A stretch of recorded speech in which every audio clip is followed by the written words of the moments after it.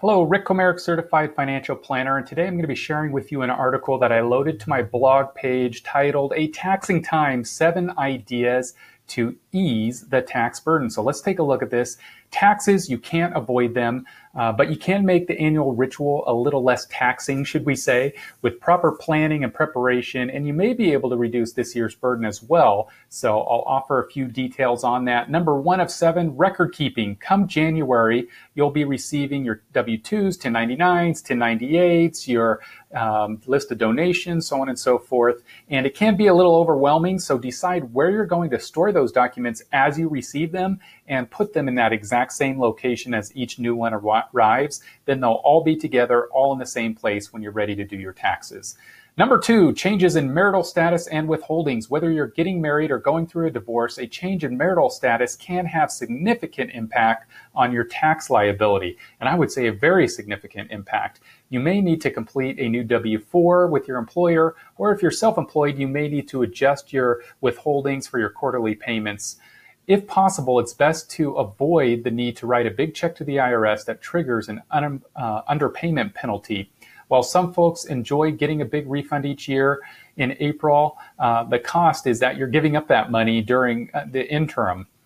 Point number 3 is maximize retirement contributions. And I did another video showing what the maximum contributions you can do in the year 2019. So take a look at that video. If you participate in an employer-sponsored plan, contribute the maximum amount, and at least the bare minimum, go ahead and maximize the employer match, because if you miss out on that, you're just giving up free money at that point.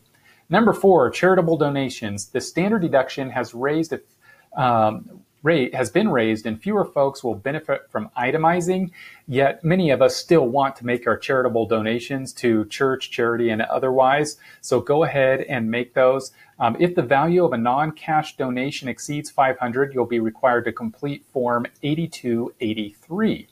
Number 5 of 7 is healthcare coverage. Tax reform eliminated the penalty for failing to have health insurance, but the individual shared responsibility provision was eliminated for the tax year 2019. If you or your family members do not have the minimum essential coverage, you may be subject for a penalty in 2018 when you file for that.